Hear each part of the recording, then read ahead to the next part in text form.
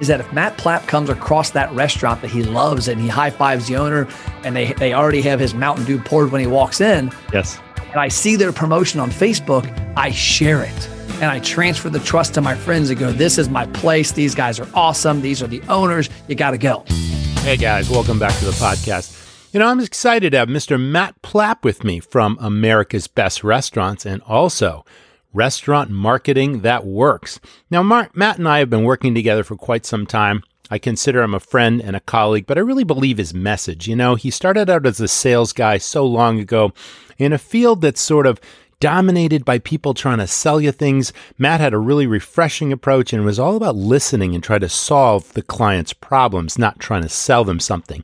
And that formed the basis for America's Best Restaurants. Now he's taking his show on the road. He works with restaurants every single day, and he's got a proven formula of 5 steps to marketing success. We're going to talk all about those things. This episode is full of nuggets, key learnings, and marketing that is instantly actionable. So don't miss it. Listen on.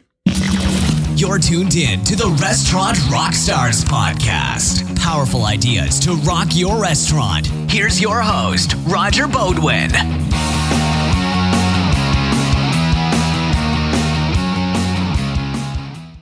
Guys, I've always believed in systems to run a really effective restaurant. They say you have a system if you can walk away and leave your place for a day, a week, or a month, and it's just as successful, just as profitable when you return, if not more so.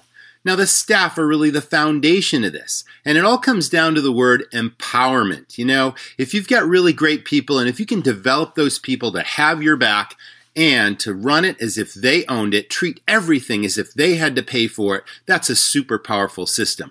Once you have the staff in place, it really comes down to 3 things. It comes down to 1, staff training, development, recognition, and rewards to create what I call your dream team. How to empower your team to think and act like owners and to treat everything as if they owned it and had to pay for it. And to deliver amazing guest service experiences to your customers. To serve and sell, because sales are the lifeblood of your business. Not allowing order takers on the floor, but teaching everyone to recognize opportunities and make suggestions that we know the customers will enjoy and appreciate. It all comes down to training.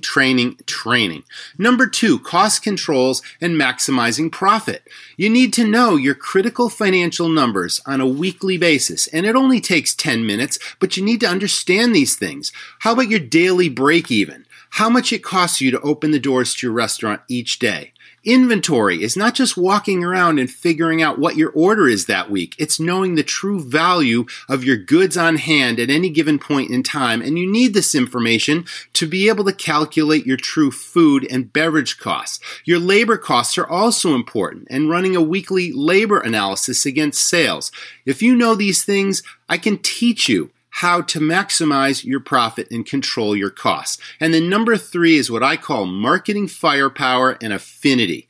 Affinity is defined as a really powerful sense of loyalty and belonging where your customers become raving fans and they're like an army of brand ambassadors spreading the word for your restaurant. Well, all of this is included in the Restaurant Rockstars Academy. If you really want to take your restaurant to the next level, post-pandemic, things are heating up, customers are coming back. Now's the time to really maximize your opportunities, maximize your sales and profits, and create that dream team staff. Check it out at restaurantrockstars.com. It's the Restaurant Rockstars Academy. Thanks so much. Rockstars, let me tell you about 7 Shifts. 7 Shifts is a modern labor management platform designed for restaurateurs, by restaurateurs. Effective labor management is more important than ever to maximize profit and success, especially now as restaurants begin to reopen and expand their teams. Trusted by over 500,000 restaurant professionals, 7 Shifts gives you the tools you need to simplify scheduling, easily manage time and attendance, communicate with your team, and retain your talent. Best of all, 7 Shifts integrates with the POS and payroll systems you already use and trust, turning your team into a competitive advantage to your business. Right now, Restaurant Rockstars listeners can get 3 months absolutely free. Get started now at 7shifts.com/restaurant rockstars. That's the number 7, SHIFTS indeed.com/restaurant rockstars to get 3 months of industry leading labor management for free. Now, on with the episode. Welcome back, everyone. This is the Restaurant Rockstars podcast, and I'm so excited to have Mr. Matt Plapp, and he is the CEO of America's Best Restaurants. Welcome to the show, Matt. How are you today? I'm living the dream. I appreciate having me on. You are living the dream. Now, this restaurant business that we're all in, hospitality, it's all about passion. And the pandemic has beaten this industry up so bad. And you are like the shining light that helps restaurants move forward through the pandemic. It's all about reigniting the passion for restaurants. And you're like right at the forefront of that. So I'm so excited to have you here.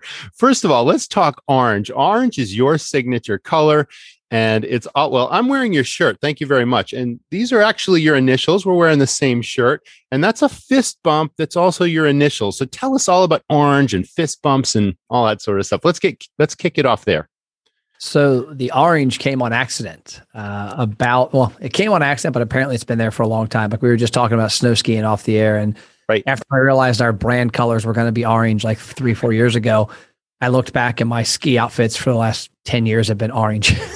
And I think it's just a color that found me. And I had a business coach about, I guess it was 2017, actually. He had seen me at a conference and he told us all to wear his shirt that he had for a big photo shoot. Mm-hmm. So I wore his shirt and then I'm walking down the hallway and he's like, Matt, what are you doing? I said, I'm wearing this shirt you threatened us to wear yesterday. And he's like, no, you only wear orange.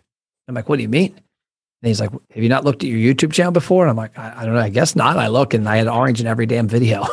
And so I had a lot of different golf shirts I always wore. And I guess I wore the orange more often than not. And, at that point I had always been looking for a way to identify and brand. And at that point I had never really done it. And he said, Matt, when people call our company looking for restaurant advice, we say Matt Plapp and they go, the guy in orange. And they go, yeah. And okay.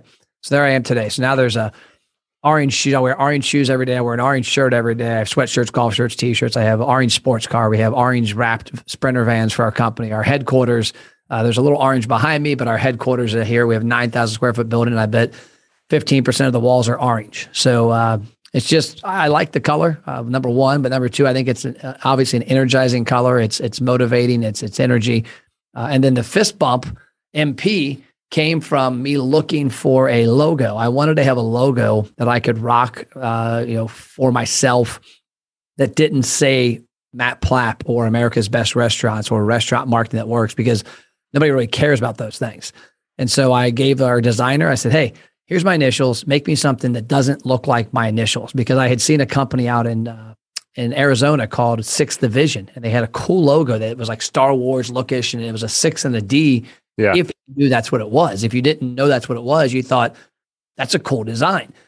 And of course, my designer came back with stuff that was lame. It literally was a bunch of different MPs and different fonts. And I went to Google, where we all go for everything, right? We go to YouTube or Google to solve life's problems. Yes, and I found and I haven't been able to find it lately. I went to find it again because somebody asked what the initial what was the thing that got me to this point with that logo. And I found it on about the 100th page of Google. And it was an M and a P. And the way it was looking, I don't know if it was meant like this or not, but there was a separation between it. And I'm like, wow, I saw a fist bump when I saw it. Maybe that was that guy's motivation. It was green and yellow, but it was two separate letters with a gap between, a pretty decent gap.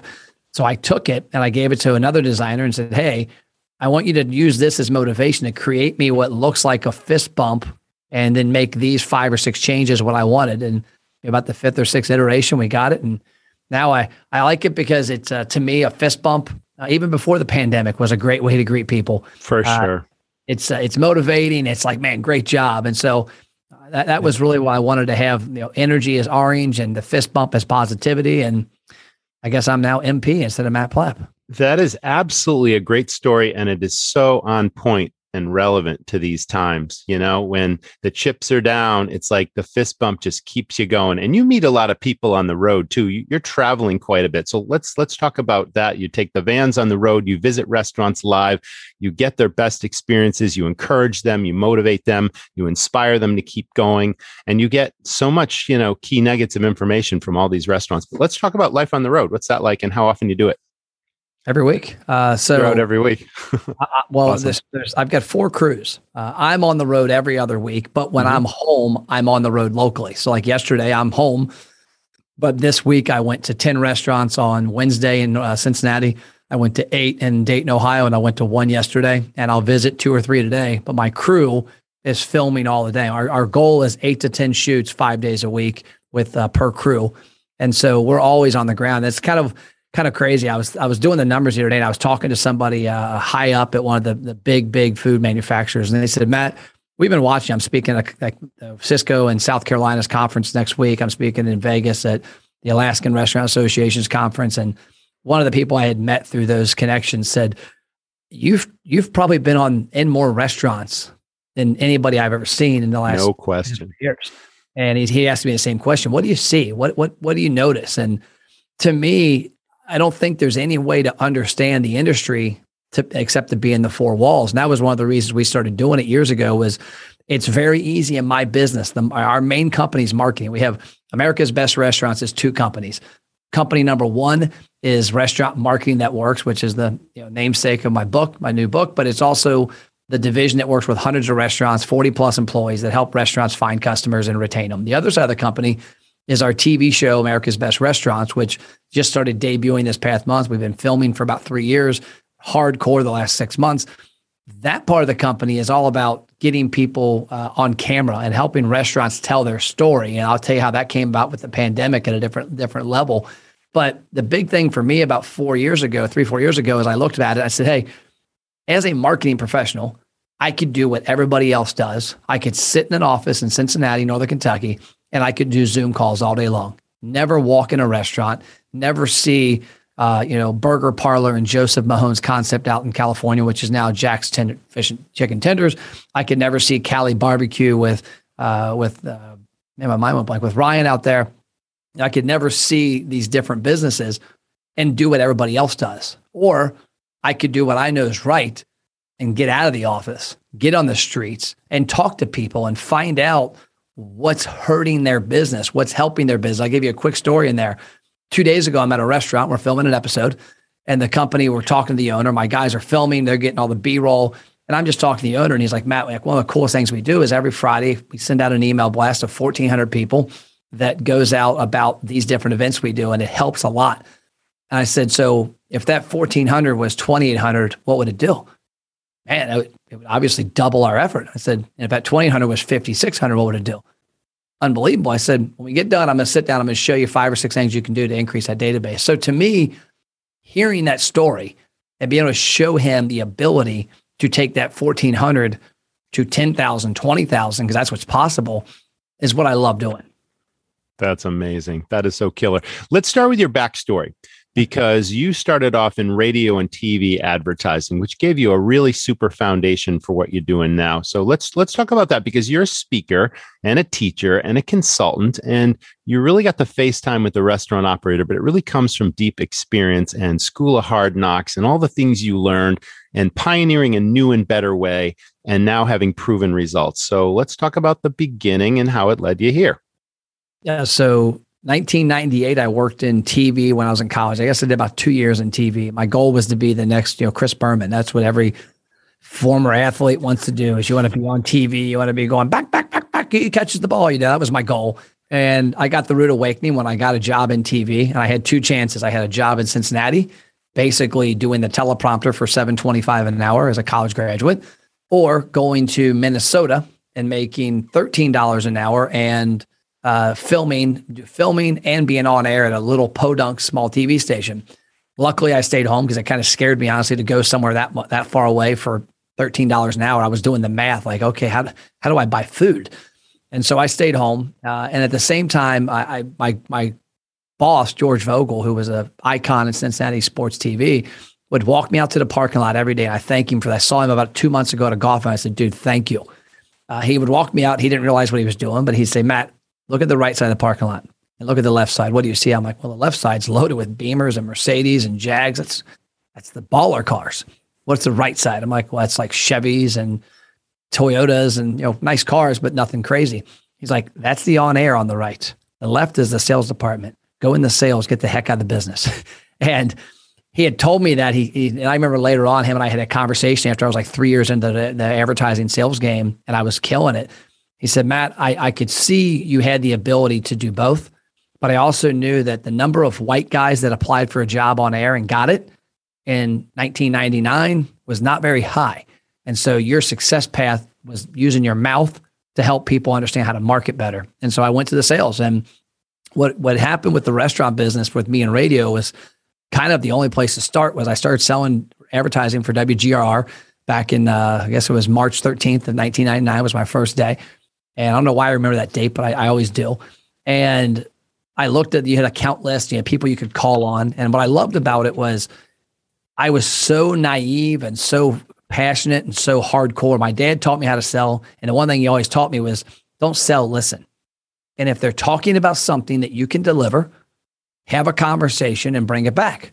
If they're talking about something that you know you can't deliver, help find somebody that can. Don't sell. That if you're selling all the time, it comes across and you end up just having one night stands in the sales world. If you listen, you might not make a sale now, but you'll make a sale in 5 years and you'll have a friend and a relationship for life. And so I always did that. And so early on, all the good clients were taken, the car dealerships, the furniture stores, somebody had them on the air or had them on a count list. You couldn't call them. The list nobody used was restaurants. I remember asking somebody, man, why is nobody calling on restaurants? There's no restaurants on the air. There's all these great restaurants around our city. Oh, they can't afford radio. I'm like, what do you mean? Well, they can't spend $4 or $5 grand. I'm like, well, then why are you then sell them 500? I'm not messing with a $500 sale. Hell, I'll mess with it. I got nothing else to lose. So I went out and started talking to restaurants. Willie's Sports Cafe, Grader's Ice Cream was a brand locally that wasn't on the radio, even though they're the biggest ice cream brand in the area. Now they are, but back then they weren't on the air. Ferrari's Little Italy was a little Italian restaurant, still is in Madeira, Ohio. And I went to all of them and said, hey, I understand that radio is not the most efficient place for you, but this is before the internet and email and text weren't big back then. But I said, hey, I've got an audience of 35 plus adults. They eat food, obviously. They're the most influential in your space. Let's come up with a way that you can afford to be on our station. And so we did half cash, half trade. And we did, instead of drive time all the time during the week, we would pick Saturdays, 4 o'clock to 6 o'clock. That's when parents are coming home from soccer games. That's when they're coming home from sports and they're running their errands and they're going to do something at night. Well, that's also when Coca-Cola and Procter & Gamble and the car dealers aren't buying advertising. So I'm like, hey, I looked at all of our inventory and said, here's the best opportunity. You can get 5 commercials for $250 a week in this window. It's $1,000 a month. You do $500 cash, you do $500 trade because I need a place to take clients. I'm going to bring people that are business owners to your restaurant and they're going to enjoy it and come back. So it worked both ways. And next thing you know, within probably 18 months, I was known as the trade king. I had at any point on my desk, I had 25 to 30 grand in trade. And I had 30 or 40 restaurants on the air and they all loved it because they were seeing traction. I mean, advertising is one thing, it's awareness. And it's where you can afford to get awareness that's going to help you the most. And so for me back then, they don't have the awesome places we have today, like websites and Google and Yelp and Facebook and Instagram and email and text and Messenger. Back then it was paid advertising or stand on the sidewalk with a sign. And so for me, that was a great opportunity for most of these restaurants and it worked well. I mean, we were joking yesterday with one of my sales directors, Doug Smith. On an average week, I would lose $2,500 a week and trade to him on Pop-A-Shot because we had a Pop-A-Shot in our office and he was the king. And it was funny. His wife blamed me for gaining 20 pounds one year. She's like, Matt, we ate at Grader's, Willie's Sports Cafe in Montgomery Inn every week because you were so bad at Pop-A-Shot. So many things come to mind in what you just said. First of all, I love the authentic, genuine approach because 99% of the world in sales just tries to close the deal. And we heard you listen, you find out what the pain points, the challenges are. And if you can help them, then you deliver honestly and genuinely a product that will help them. It's not about making an immediate sale. Like you said, it's a one-shot deal, try to sleep with them on the first date kind of thing. And that was beautiful. But in this business, as you probably know from speaking to so many restaurants. I mean, I've been in the business for 23 years, and I don't think there's a day that the phone doesn't ring where there's somebody trying to sell you something you think you don't need. So there's so much clutter out there, and we tend to just sort of shut the door. Salesmen are walking in all day long with no appointments, just walking in the back door, trying to speak to the owner, the manager, and the decision maker. It got to be really, really annoying. So giving them this fresh approach where you simply have a solution and you're not trying to sell something, you're trying to solve a problem is a beautiful thing. That's a tremendous story. I think that's great. Now, you love eating out also. Like, you're in the perfect business because you eat out all the time. You've got a whole slew of, favorite restaurants. But you also mention in your book a really interesting sort of I don't know if it's a paradigm shift, but there's something called the lifetime value of a customer that you're famous for. And I want to really dive deep into that. But there are restaurants that you enjoy that don't really reach out to you that could get more of your business had they done the right things. So let's talk about the lifetime value of a customer, and then let's talk about what mistakes restaurants are making that could be getting more repeat regular business from people that like them and are aware of it. So the lifetime value is it's this, our country is built on not looking at lifetime value. And I'll use an opposite example. I own a gym as well. I'm a minority investor. I'm a business consultant for them. I got suckered into it 8 years ago. The one thing I've noticed a lot that resonates with me with the gym and weight loss, and it does business owners with advertising, is they all want a quick fix. Like, I had a friend of mine who joined the gym a couple of years ago, and this was a candid conversation. We grew up together. He's a great guy. I love him like he's a brother. He's in the gym and he's like, how quick can this happen? I said, dude, you gained 100 pounds in 10 years. You didn't get fat in 2 months. Like that, you screwed up. You neglected your body with nutrition and with exercise the last 10 years. It's going to take you 2 to 5 years of working your butt off to fix it. And he didn't like that answer. And a lot of America doesn't. They want a diet pill. They want some quick fix, right? Exactly. And that's the problem with marketing.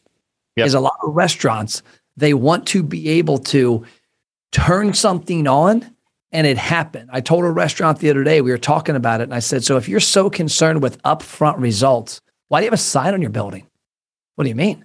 So your sign's not your sign is $25,000. You didn't buy that, amortize it over a month and say, if this thing doesn't work, it's coming down. You bought it because you knew you had to have a sign so people could see when they drove by, and they knew as a landmark, that's the place I'm going. I said, you need to look at all your marketing that way. And as much as it pains people, at the end of the day, it all comes down to one thing: impressions/awareness. The more impressions you have on an audience over the course of the next 2, 3, 4, 5 years, the better you are. You're not going to always see a short-term result ROI. And I kind of blame myself for that because the last 5 or 6 years, I've been the champion of proving upfront sales results that, hey, we're going to run this marketing campaign in your store, on your website, on your Facebook and Instagram. We're going to take your old email list. We're going to get them to take these actions, and you're going to see this many walk in. You're going to see this much money. And my only goal of that the last, let's say 5 or 6 years, it started around 2015, was to be able to say, look, this is that little shot in the arm you want to see. This is that first 5 pounds that you lose of the 100. Now you know if you keep doing this, it will snowball and build up. But what happens is that's like they look at it and say, I want to see this result in 3 months, 4 months. And like I told a guy about 2 months ago, I was having a conversation. I said, dude, your restaurant food is awesome. Your environment's awesome. The servers are great. Your marketing sucks. I said, I'm not being mean. It's just not good. You're not a marketing professional. You're an amazing restaurateur. You're not going to fix that problem in 6 months. I said, you better buckle down if you plan on spending money, time, and energy for 3 to 4 years to get where you want to go. And people don't want to hear that. And that's the unfortunate part. And I also understand the other side of it is every day somebody's knocking on their door with some new way. Oh, I could help you get your reviews ranking higher. I could get you ranking higher on Google. I could get you on Facebook better. I could help with social media. I can shoot videos for you. There's a lot of people out there selling stuff. The problem is there's not a lot of people selling long-term solutions. And there's also not a lot of restaurateurs listening for whatever reason. This is an old school business in so many ways. And there's so many restaurants that have not adopted really powerful marketing techniques. Like you just mentioned, it's like, okay, we're restaurateurs. we're running restaurants. We should be running a business. Part of running a business is all about, if you're not an expert at something, finding someone who is an expert at something. But the old school way is thinking, oh, I need to advertise, on radio and TV or do print. And all that old school way is like dumping buckets of money out the window or standing in your walk-in and lighting $100 bills on fire because there's no trackable ROI to that, and that's a huge mistake that I see my clients making. And when I ran restaurants, I never spent money on something I could not track. So your book goes in depth on building a database, how to reach these customers, reach the right customers, how to segment the marketplace. So I really want to dive into the book from start to finish, like step by step, because you list certain steps. First, you do this, then you do this, then you do this, and then this is what the results will be. Not should be, but will be if you follow this very simple formula. And it all begins with the database. So here's the book again. It's called Restaurant Marketing That Works, right? Before and during and after the pandemic. I think that's tremendous because, again, this stuff was proven before the pandemic hit, and now it's more important than ever. And just when we thought the pandemic was over, it's not over, and you still need to do this stuff. So let's start from square one. What's your first piece of advice? So background on the top, on the title of the book, I started writing this in late 2019. I've written 2 books, which I've got here. Don't 86 Your Restaurant Sales and Some More Slices. And those were very, very technical books. Some similarities to this book, but I heard from restaurateurs like, dude, you get really deep in like techie stuff I don't get. And so that kind of bogged me down a little. So this book I started writing in 2019. And my vision was to write a book that was restaurant marketing that works, back to the basics, 101. Because I think so many restaurants are skipping the core elements of marketing and building a database and building awareness. And so that was the title. Well, I guess it was probably late 2020, early 2021. My publisher called me, David Brawler, and said, "Hey, what have you pivoted? Like that's the cool thing. Like, everybody's pivoting. Like, right. The buzzword for 2019 and beyond. Like, what did you change in the book?" Because he said, "You've been writing it the entire time." And I said, "Didn't change anything." He goes, "What do you mean? Surely you changed something, Matt. Like all these things that happen with to go and pick up and dine in close and restaurants." I said, "David, what worked before worked during, and it will work after." And what I found was the key element of the people that we worked with, because we worked with hundreds of restaurants. We worked some people that didn't work. We helped you out with the place your wife has, and our stuff didn't work as well there, I think, because of a lot of the conditions where you were when we did it. But we worked with a lot of restaurants that had awesome success, some that had in between, some that had zero. The key element we looked back late last summer, early the fall, we looked back and saw was that it was the people that had the deepest relationship with their customers and the people that leveraged that. And the way they leveraged it was through attention. And so what the book covers are 5 tactics. There's 5 tactics to me boiled into 3. ABR, America's Best Restaurants, but also attract, build, retain. The key to success is attract attention, build a database off the attention, and retain the attention. Because that's where you mentioned earlier, the restaurant I use in the book, Walt's Hitching Post. It's one of my favorite restaurants. I eat there 4 times a year. That if they had my attention more often, Matt Plapp would eat there 10 times a year. And if I eat there 10 times a year, it's 6 figures to the bottom line if they find 100 Matt Plapps. Every restaurant has 100 Matt Plapps out there that you're not talking to enough. It's kind of like having a wife that you don't ever acknowledge. It's the same thing. And so the book starts from the very front of how to attract awareness. Peter Wiley from Hothead Burritos told me a couple of years ago, we were having a conversation. He's probably, I'd say this, the best marketing director of any brand, chain brand I've ever talked to. He gets it. And we were talking, and he's like, Matt, at the end of the day, if I build up a database of people who know, like, and trust Hothead Burritos, and on a consistent basis, I give them an excuse, or he's and us, because we do their stuff, you give them an excuse to interact with the brand, they will eat more burritos annually, period. Or in this case, bowls have become the hot thing the last year. Sure, right. Same thing. Yeah. And so that was what really got me thinking about it was, okay, it comes down to awareness. How do we reach people more often? And so you can, on the front end, keep buying advertising, radio, TV, billboards, direct mail, Facebook ads, Instagram ads, TikTok, YouTube, LinkedIn. Yes. LinkedIn is a missed component for catering sales and even relationships. But all that stuff is awareness on the front end that 90% of it costs money. Well, I'm a big proponent I call spend to build. Spend your time, money, and effort on the front end to build that database, because that's the second step, is that if you build the database, now you don't have to spend money to reach Matt Plapp again. You've got my email, you've got my cell phone number, you've got my birthday, you've got a way to reach out to me systematically. Now you can spend that money on the front end to keep finding more Matt Plapps. And I was explaining this the other day in a webinar that if every month you spend, let's say, $1,000, and I ironically had a restaurant tell one of my sales reps the other day that they don't advertise or market at all. And I said, well, you might as well just ask them what get their address and say, hey, I got a buddy that buys old equipment when you guys close. Right. You're really frank. Yes. If you're in any business, you should be advertising and selling. If you're not selling your product, you're not advertising your product, I don't care if you have the greatest stuff in the world. At some point, it's coming to an end. And so from that standpoint, I look at the database part like, okay, how can we more effectively advertise? And the way to more effectively advertise is to always be spending your front end money to build your database, because that allows you then to use the money each month to reach new people. So I always tell clients like, hey, plan on budgeting about $1,000 for paid online media.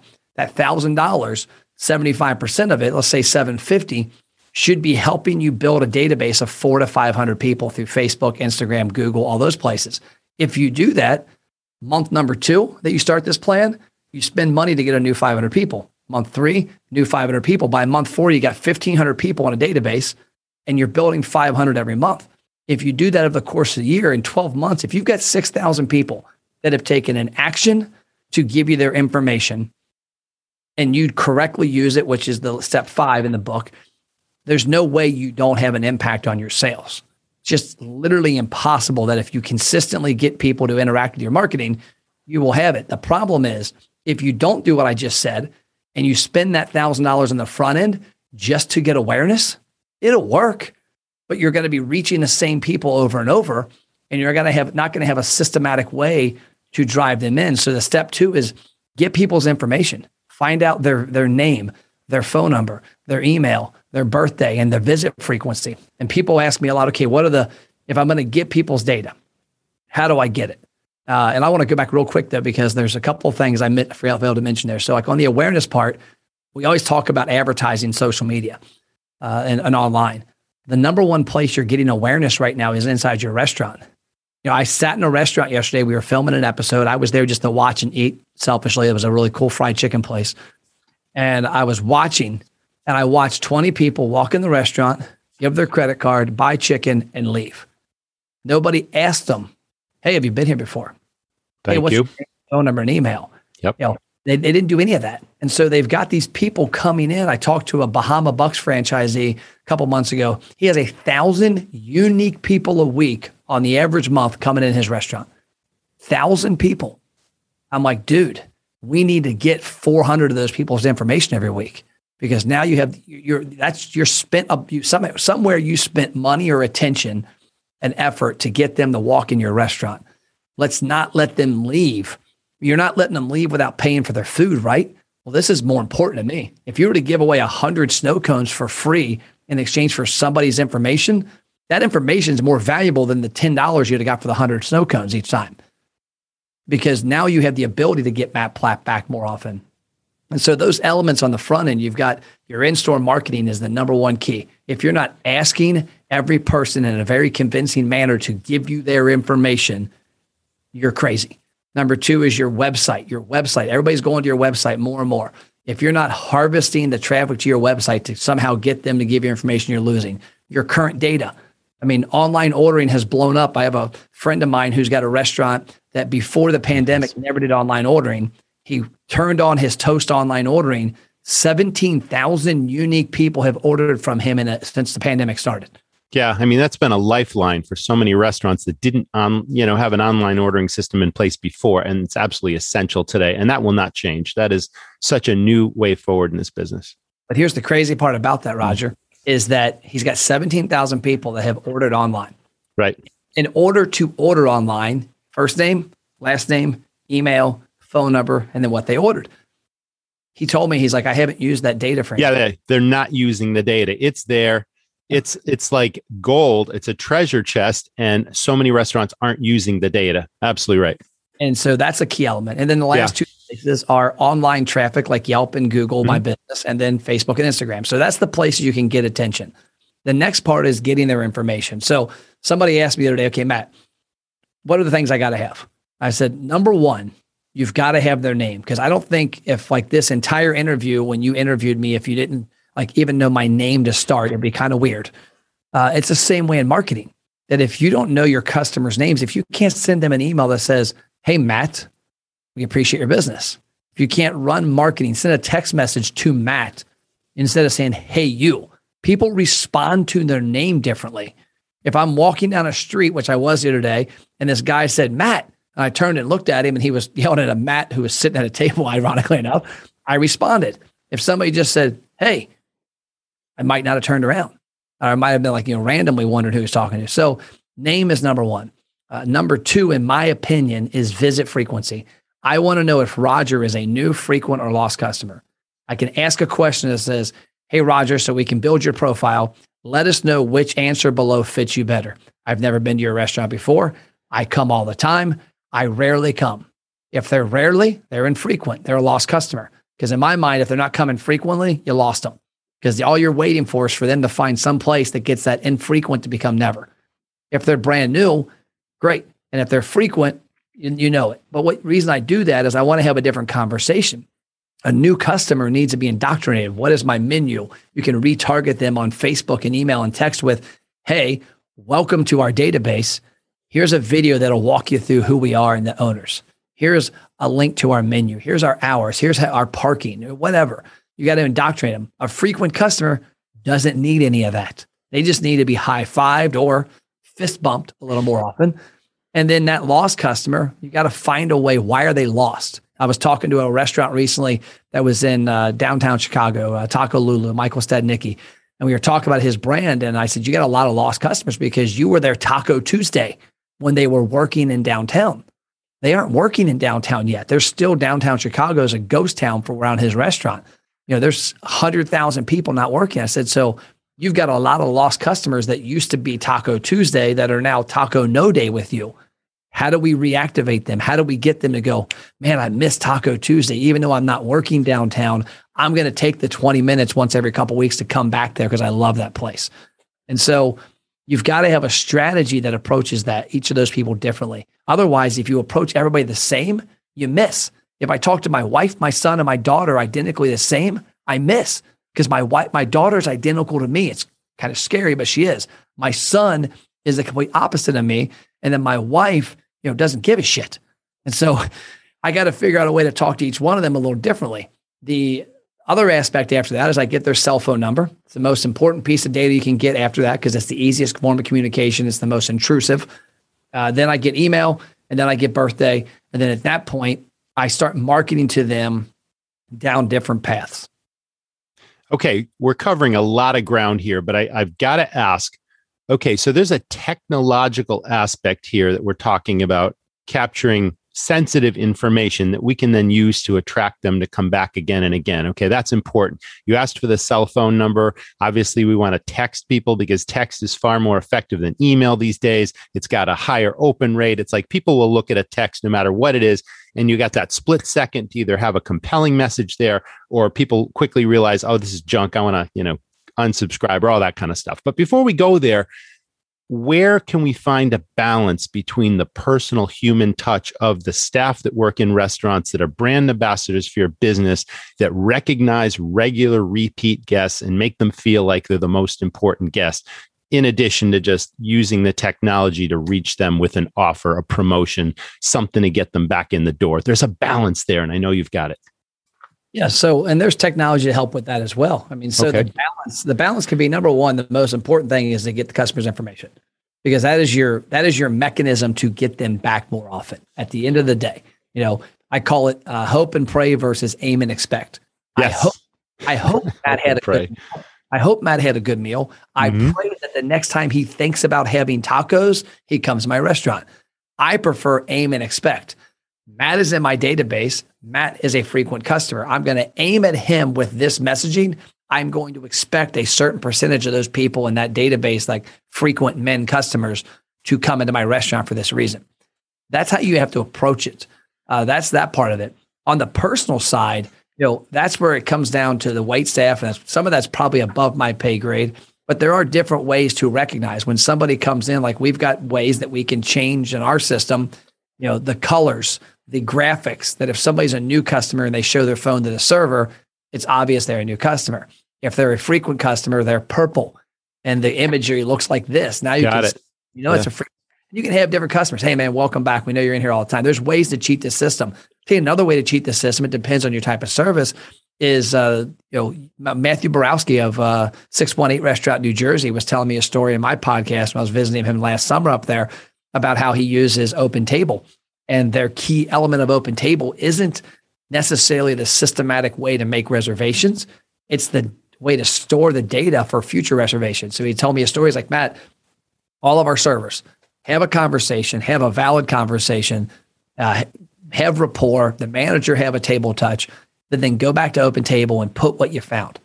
One of the managers one time puts in there the reason they were having dinner that night was it was their son's last day before he heads off to Harvard.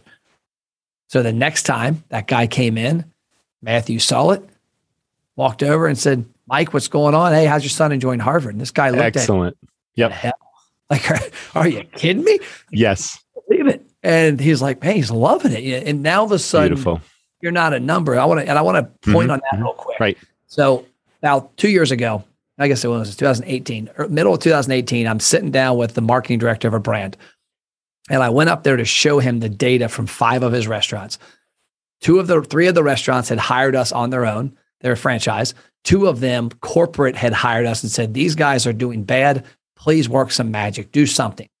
I didn't know the 2 they hired us. I just knew that they were a client. I didn't know the operator at all. I knew the first 3 because they physically reached out and said, hey, you work with our franchises. Help us out. So I went up there. And I said, I want to show you the data. He said, okay. I said, here's $1,000 ad spend over 60 days. Each of these places, they were each spending $500 a month. I said, that 1,000, we had it broken down in a bunch of columns. Column 1 was the pay, how much they spent, 1,000 on the ads. Column 2 is all social media. Column 2 was how many impressions that got, how much reach we had. So what was our unique audience there, unique reach, how many engagements, how many shares, and then how many people gave us their data, how many people redeemed an offer, because we sent them an offer that's trackable, and how much how much sales was on the front end. So a lot of data there. I looked at it and said, here's the $1,000. And I said that all of them got the same amount of impressions. All of them had the same reach. It's a pretty simple equation. You spend this much money on Facebook, you reach many people. It's pretty repeatable nationwide. I said where it starts to drop off is it drops off on the number of engagements. Less people engaged in these 2 lower stores than they did the top 5, or the whole 5. The top 2 were really awesome. The middle one was average. The other 2 sucked. And that was the 2 they had given us. And that's why they gave them to us. That's why they were spending money, because those 2 franchises were struggling. And so their engagements were terrible. And then you go to the engagements, their shares were even less. I mean, the one location for $1,000 had 180 shares. The bottom location had like 15 shares. And then that led to less people giving us data, less people walking in the restaurant, less sales. I said, can I make a guess for you? He goes, what? These bottom 2 stores, I said, the bottom one, he's an attorney. And the second from bottom is a back of house guy. And he looks at me. And at this point, I had never met the CEO of the brand. He had never come out and met me. Now we're friends. He looks at his phone. He starts typing away. And I'm like, what's he doing? It was kind of weird because I didn't make the connection that he was texting somebody. 30 seconds later, door opens up. Here's the CEO. Matt, tell him what you just told me. Okay. So I go through the whole thing and he goes, yeah, that's Steve. He's an attorney. And the other store you pointed out, he was the general manager at a Chipotle down the street, bought a franchise, is scared to death to come out front. He's the back of house guy. He hates the front, but he runs a perfect operation outside of the front. He goes, how do you know this? And I said, well, number 1, it was a guess on the last guy. I said, the second to last store was easy because you could tell from his reviews and all the feedback that the store was very clean and run very well outside of a personality. I said, the last one, everything was a complete shit show. I said, how did I know it? Because he doesn't walk in the restaurant. He doesn't care. I said, the reason all this comes together is it starts with the engagements and the shares. Is at the very top store, I know that owner. It's a husband and wife. The second store, I know him. It's a guy. And the third store, I know the lady. that all of them work in their four walls. And if I walk in that location, they're going to greet me with my name. They're going to know my order. I'm a relationship. I'm a customer. The bottom two, I'm going to walk in. I'm a number. I am there to get food and leave. And so reason I know that from this social media line of shares is that if Matt Plapp comes across that restaurant that he loves and he high fives the owner and they already have his Mountain Dew poured when he walks in. Yes. And I see their promotion on Facebook, I share it. And I transfer the trust to my friends and go, this is my place. These guys are awesome. These are the owners. You got to go. The customer of those bottom two stores doesn't care.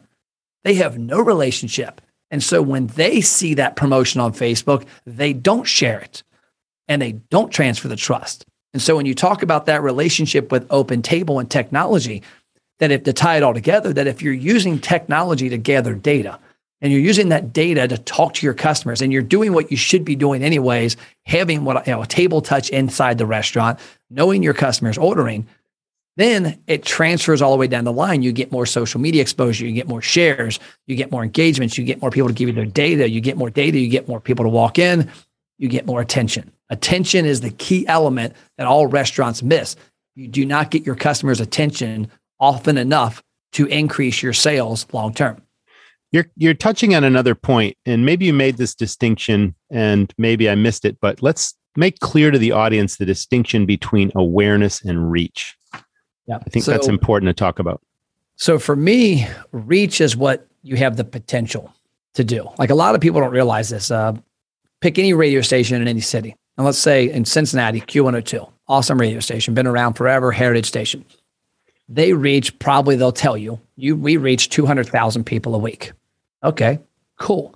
Of those 200,000 people, that number comes from, number one, in radio, it comes from about 1,000 people telling them they listen to a certain radio station and they multiply that number out. So if you ever hear a TV or radio station tell you their numbers, it's based on a batch of about 1,000 and built out to 200,000, whatever the market is.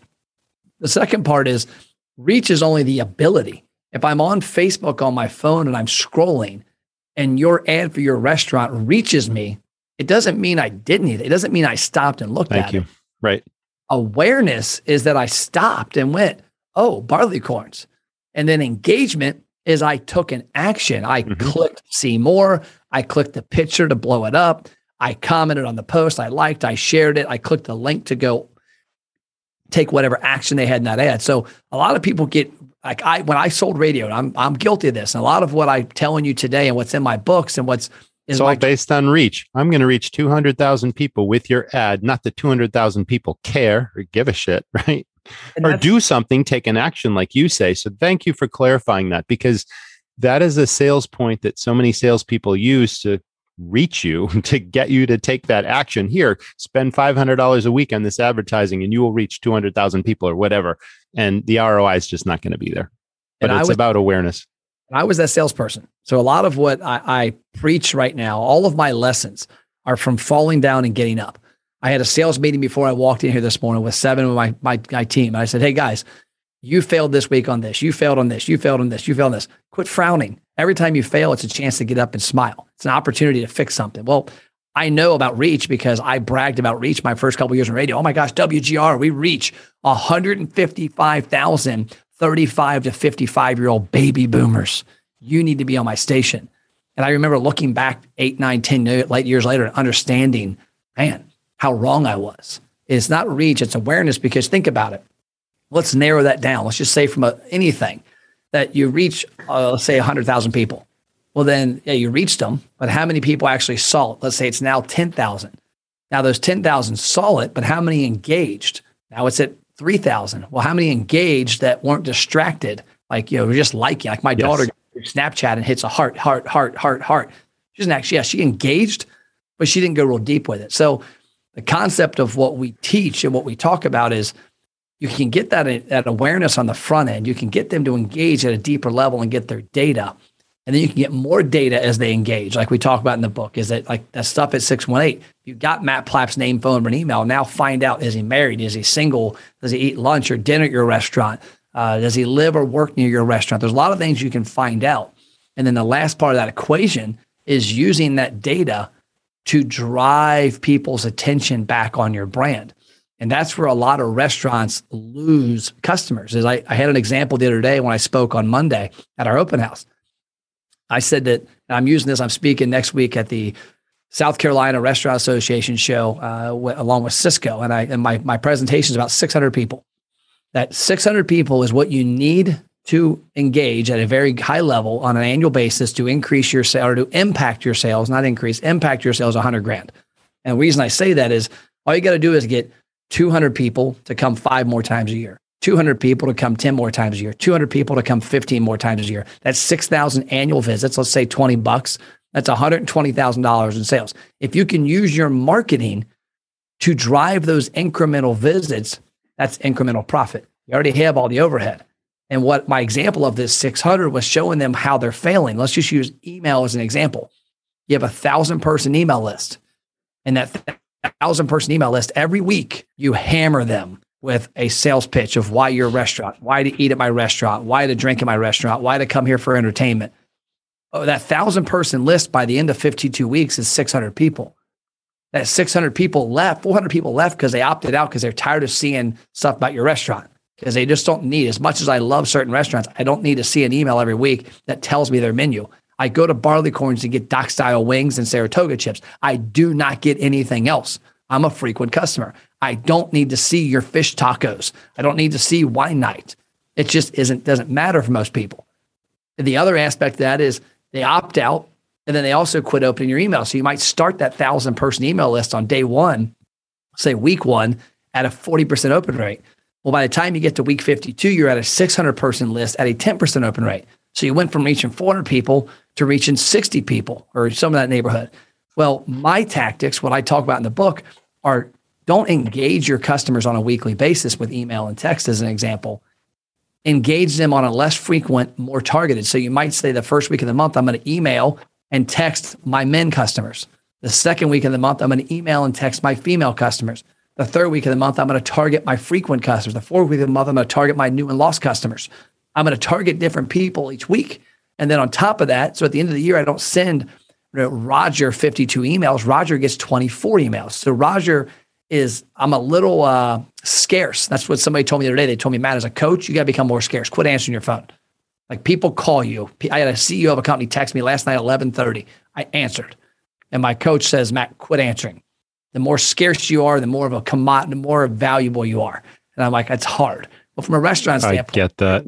If your email is more scarce, okay, I'm not accustomed to this. I'm going to open it. But then you take that a next step. Let's say that Roger gets 24 emails from Matt Plapp's restaurant. But of those 24, only 6 of them ask Roger for business. And then 6 of them give Roger a valid reason. Like say, for example, because Roger, you're married, right? Yes. So let's say it's Spouse's Day. I don't know if that exists or not. I'm sure it does. But hey, Roger, next month is Spouse's Day. Click below, go to Facebook, share a special memory of why your spouse is a rock star. Like the rock star tie in there? I love it. Now they go to Facebook. Roger shares a picture of him and his wife at the ski resort and drops 3 lines about it. So now that email from the restaurant to Roger wasn't about eating at Matt's restaurant, wasn't about a special, wasn't about entertainment. It was about Roger. And then now you take 6 times a year, you're going to market some type of event that ties in with them. Again, it's not about the restaurant's event. It's, hey, Matt, it's fantasy football this month. Who's on your draft board? Click here to go on our Facebook page, on Instagram, on a landing page. Drop in your top 5 picks. We're going to pick random winners for $25 gift cards.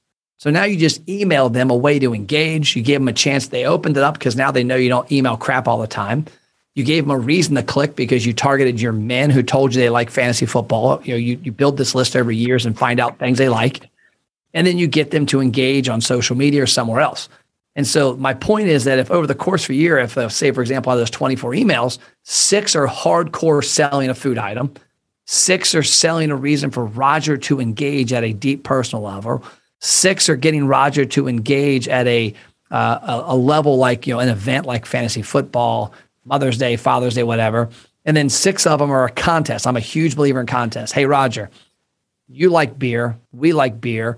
Here's a bowl of hops. Go to our Facebook page and guess how many hops are in this bowl. We're going to give somebody a $100 gift card to come here and drink beer.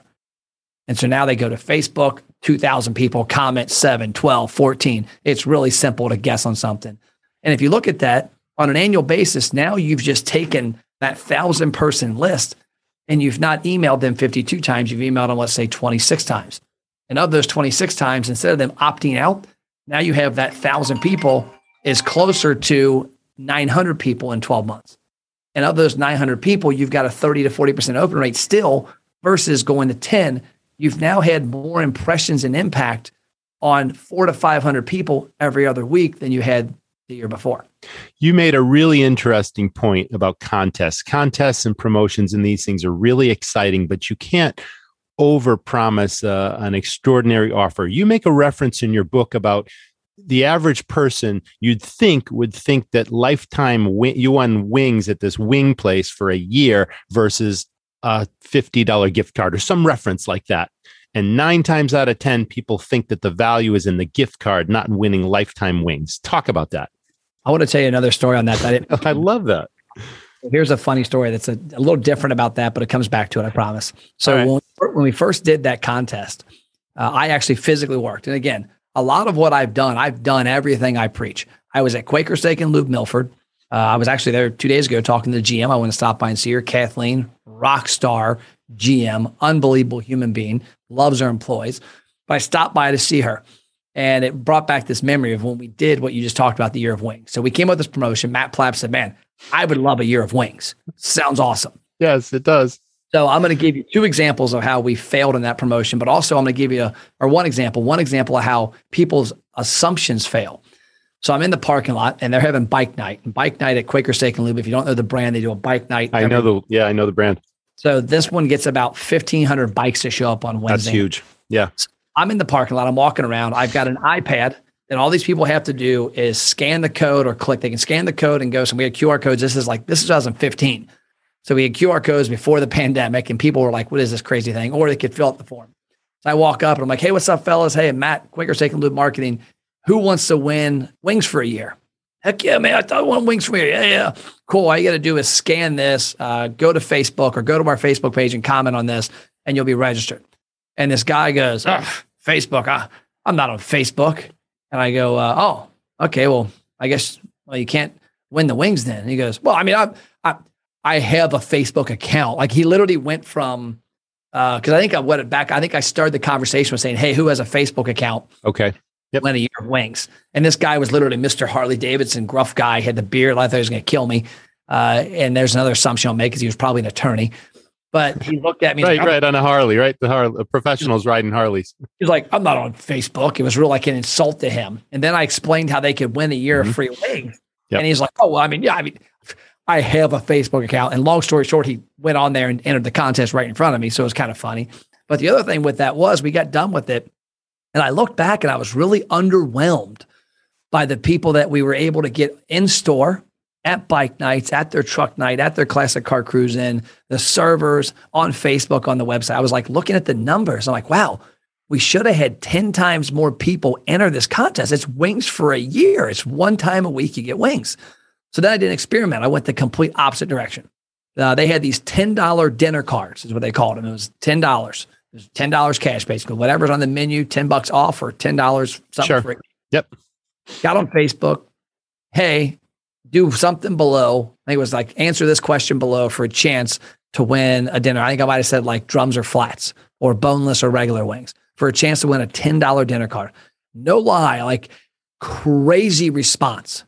And I'm like, okay, there's something wrong here. Like wings for a year or a $10 dinner card. So I started messaging people. I noticed people's names that were frequent customers because I was real involved in the brand. And I looked at them and I also surveyed some random people. I found out that a lot of them said, I thought it was a scam, the free wings for a year. It was too good to be true. Thank you. Too good to be true. $10 dinner card was like, hey, I might as well try. Sure. And it had value. That is so interesting. But you know what? You also made another point in the book about the harder you make it for people to engage, the less engagement you'll get. Now, that's not exactly how you put it. You can explain it more eloquently than that, but let's talk about that concept. And I think you sort of touched on it because the gears kind of ground to a halt when that guy said, oh, I got to go to Facebook to do this, right? So it wasn't easy, simple, and an immediate response to get the action you want. Yeah, so there's two things that will really drag down your promotion, let's say. Number one is if there's strings attached.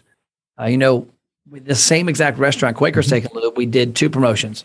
And I think this is in the book. I'm pretty sure it is. We had a free appetizer, or we had free appetizer with purchase. And we saw a huge increase in the people that opted in to get the free appetizer versus the free appetizer with purchase. And at the end of the day, it's the same thing, because 99% of people aren't walking in a restaurant, getting a free app, getting a water and going, yeah, I beat the man, and running out. If you market correctly and you target your customers in your four walls, they will come in and eat the entrees anyway. So the more restrictions you put on a promotion, the less effective it is. Like, I actually had one recently where the guy's like, hey, we're going to do a free soft drink with 2 entree purchases. I'm like, wow, why don't you just punch him in the throat to begin with? That is a terrible offer. And the guy was like, I go, dude, would you want that? Like, would you go to a restaurant to get a free Coke when you buy $40 in food because their entrees are like $18 to $20? He's like, right. Guess not. Yeah, well, exactly. The other side of it is the places you got to go. I saw one the other day it's a restaurant that I like, that I don't frequent, and they had an awesome promotion, but I had to download their app from the App Store. I'm not a big user of apps. Me and either. I'm not a hardcore fan of your restaurant. Why am I going to go to the App Store, download the app, remember my password to Apple for one thing? I literally have a note in here that's password. And I go in there, like, on a weekly basis, my daughter, my son, or my wife ask for the Apple password. I have no clue what it is. So now I got to go in my notes, figure out my password, download the app, put my name, phone number, birthday, email, gender, address. I mean, it's crazy. And so, like, we run across brands all the time. Like, a lot of brands love their app. I equate the apps are like the ugly website from 20 years ago. We got a website. We're the only pizza joint in our city with a website. It's awesome. Like, well, you might have one. It actually is terrible. Let me help you with it. And if you called their website terrible, it's like you called their kid ugly. Well, now that is an app. I deal with restaurants all the time. I talked to a restaurant the other day, a marketing director of a big brand, and they love their app. And they were talking about different strategies. I said, your app, last month, they had told me the numbers. 148 people for this one location of this franchise downloaded the app, or like joined the app. And I said, 148. Yeah. I said, that restaurant, the program we're helping, because they were inquiring because they saw that we were helping them with some local store marketing.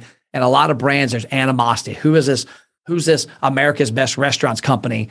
And why are they doing marketing? We do the marketing for the brand. And they're like, Matt, we really want people to go to our app. I'm like, okay, that's cool. How many people did it last month? Oh, we got 148 new people. I said, and they said, if you do 12 a year, boom, that means this client gets 1,500. I said, okay, great. So what if they had 5,000 go to the app? Well, that would be gold. I said, here's what we're going to do. Our program, the one you're calling me about, got 300 people last week to give them their information. They're like, what? I'm like, yeah, 300. I pulled the dashboard, showed them. I said, 125 of those people told us they were frequent customers. You know what we do with those 125? The next step? What? We send them a link to your app.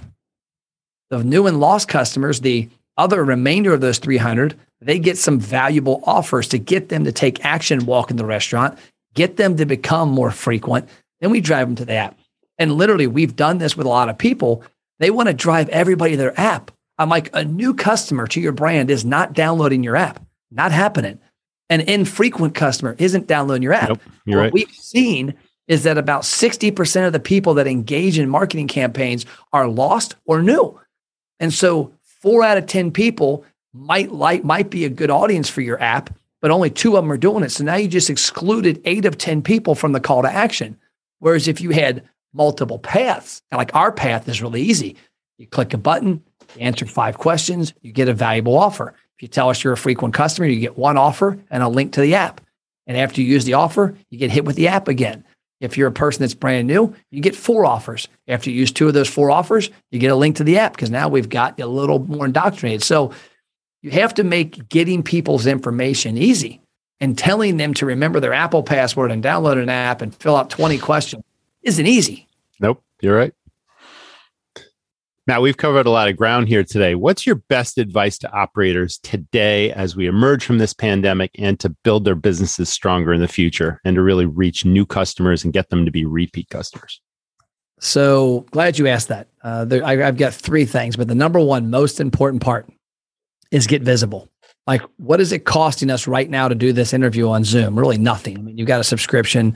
It's 20, 30, 40 bucks a month. Facebook Live is free. YouTube is free. Instagram is free. Snapchat, TikTok, LinkedIn, all of them are free. Number one, get visible. Take this little device, swallow your freaking pride. Take this little device, buy a $20 light on Amazon, get a little microphone you can hook up to it, or just do it organically. Buy a $5 tripod. And we actually give tripods. Well, I don't know if you know this or not, probably didn't, but when we travel, like today, I think we've got 8 places we're stopping by. All 8 restaurants will get a kit from us, a swag bag, and one of it's a tripod. We literally spend like $2,000 a month, our company, on giving free tripods to restaurants. And I tell restaurants, why? You need to use it. Like, get on there. If you own a restaurant, if you're a general manager, if you're a chef of a restaurant, people do business with people they like.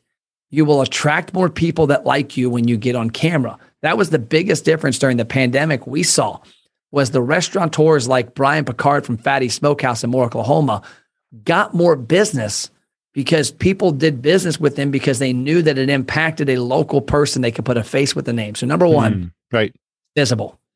Number two, do whatever you can do to get attention. I wear orange shoes. I wear food socks every day. Today, I've got donut socks. I had a donut this morning. I wear donut socks on Wednesday, reminded me not to eat donuts. I wear donut socks on Friday, reminded me, hey, I earned a donut. Do it, get attention. I wear orange shoes. I drive an orange Lamborghini. I have an orange Mercedes van. I have orange shirts. I'm loud. I'm out there. I do content all the time. Get attention. Facebook, Instagram, LinkedIn, Twitter, YouTube, email, text, flyers, direct mail. Last night, I went to Buffalo Wings and Rings in Union, Kentucky. You know why I went there? Because they sponsored the TD club of the football team. My son plays football. My daughter used to cheer. They had a sponsorship night where, hey, everybody that comes here, we donate money to the team. Nice. They have my attention because they sponsor something that's near and dear to me. Yep. They said, hey, we're having this night. It wasn't an option. My wife texted me, we will be at Buffalo Wings and Rings at 7:30. Be there.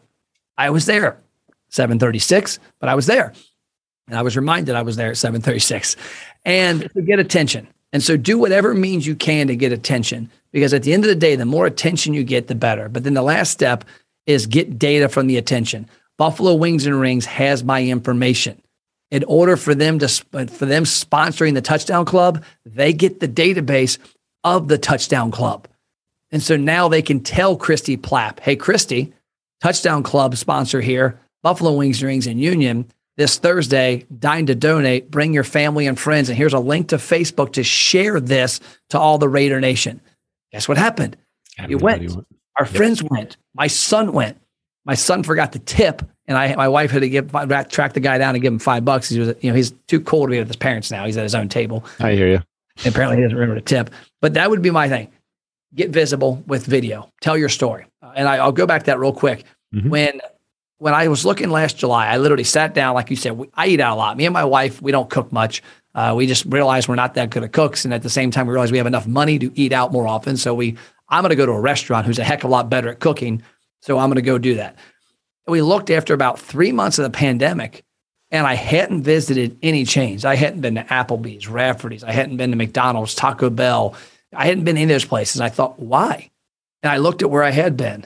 I had been at Colonial Cottage. I had been at Barleycorns. I had been at this Buffalo Wings and Rings. I had been at all these places, and some of them are franchise chains, but they were places where I knew the owner. I knew a manager. I knew a server. I knew a bartender, and I wanted to support them. I don't know anybody that works at McDonald's. I don't know anybody that works at Applebee's in some of these cases. And the reason I knew them was their awareness. They're out there. They're on video. They're on camera. And so that was a big thing, that we supported places that we had a deeper connection with than just a number. And so those are the things you've got to do. You've got to be impacting your community. You've got to be visible. You got to do whatever you can do to get awareness, and you got to do whatever means possible to get Matt Plapp's information. Because if you get my information, circles back to the beginning, you can retain my attention over and over and over and over. That's beautiful. Well, Matt, how can we get the book? Amazon's the best place. We have websites that we have it on, but honestly, sometimes my team is slow to ship. We're not the greatest at that stuff, but I would encourage you, Amazon. Matt Plapp, go there, look it up. All 3 books are there. But this is the most impactful. I took the best parts from that book, the other 2 books, put them in there, got a little deeper. And I'm already working on the next book, ABR, Attract, Build, Retain. So that's going to be fun. I'll have that out in mid to late next year. But go to Amazon, buy the book. And also, if you can, leave a review. If you think it's terrible, leave a review. If you think it's awesome, leave a review. And if you send me a selfie with you in the book, I will send you some free MP swag. So nice. It's my cell phone number is 859-743-2408. You can find that on Google because it's pretty out there. I only have 1 number. I don't have 2 phones like the one rapper. I got 1. And then you can also message me on Facebook or LinkedIn or Instagram. But if you send me a selfie with the book, I'll get your address and we will send you some MP swag. That's fantastic. Thanks for that offer. Well, Matt Plapp, you've been a great guest on the Restaurant Rockstars podcast. That was our episode, and we'll see you next time. Stay well, everybody. Thank you, Matt. Thanks, sir.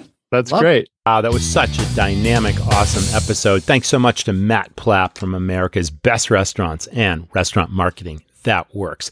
Matt has a generous offer. If you missed it in the episode, if you take a selfie with the book and text that number, text to 859-743-2408. Matt's going to send you some cool swag. So take advantage of that. But I definitely recommend the book. I enjoyed reading it and it makes sense. In that book, we talked all about building a database and the importance of really communicating and getting engagement with your audience and giving them calls to action and lots of value added, as well as the lifetime value of the customer. So if that intrigues you, you should check out the Mug Club program we have at restaurantrockstars.com. If you have a bar that serves draft beer, if you have a coffee shop that has coffee every single day, a Mug Club is a way to build a loyal, repeat audience that comes in. If they used to come in maybe once or twice a month, now suddenly you've created an exclusive club where they're coming in multiple times a week because they feel like they're VIPs in your place. It has several benefits. It'll give you all the marketing information that Matt talks about, email capture, their cell phone number, their name, all the nuances and what they're all about as people. But it brings them in several times a week. Not only do they spend lots of money, but you can charge a membership fee for them to join your club. And it could be thousands of dollars. And no time is more important now than to getting extra cash, especially during the labor shortage when we need to pay our people more money and incentives to get them in the door and to find new people, keep them happy, all that sort of thing. This is an opportunity. So check out our Mug Club program. It's a step-by-step tutorial where you can create a Mug Club in your restaurant or coffee shop, how it works, how to get it sponsored. So the best part, it doesn't cost you anything. It's pure and clear cash flow that comes in. And we'll teach you how to, treat your customers like VIPs in your restaurant. It's that Cheers formula. Everyone wants to go where everyone knows their name, and that's what the Mug Club is all about. I'd like to thank our sponsors this week, 7 Shifts, the all-in-one labor management platform, as well as Cisco. We'll see you in the next episode. Thanks for listening to the Restaurant Rockstars podcast. For lots of great resources, head over to restaurantrockstars.com. See you next time.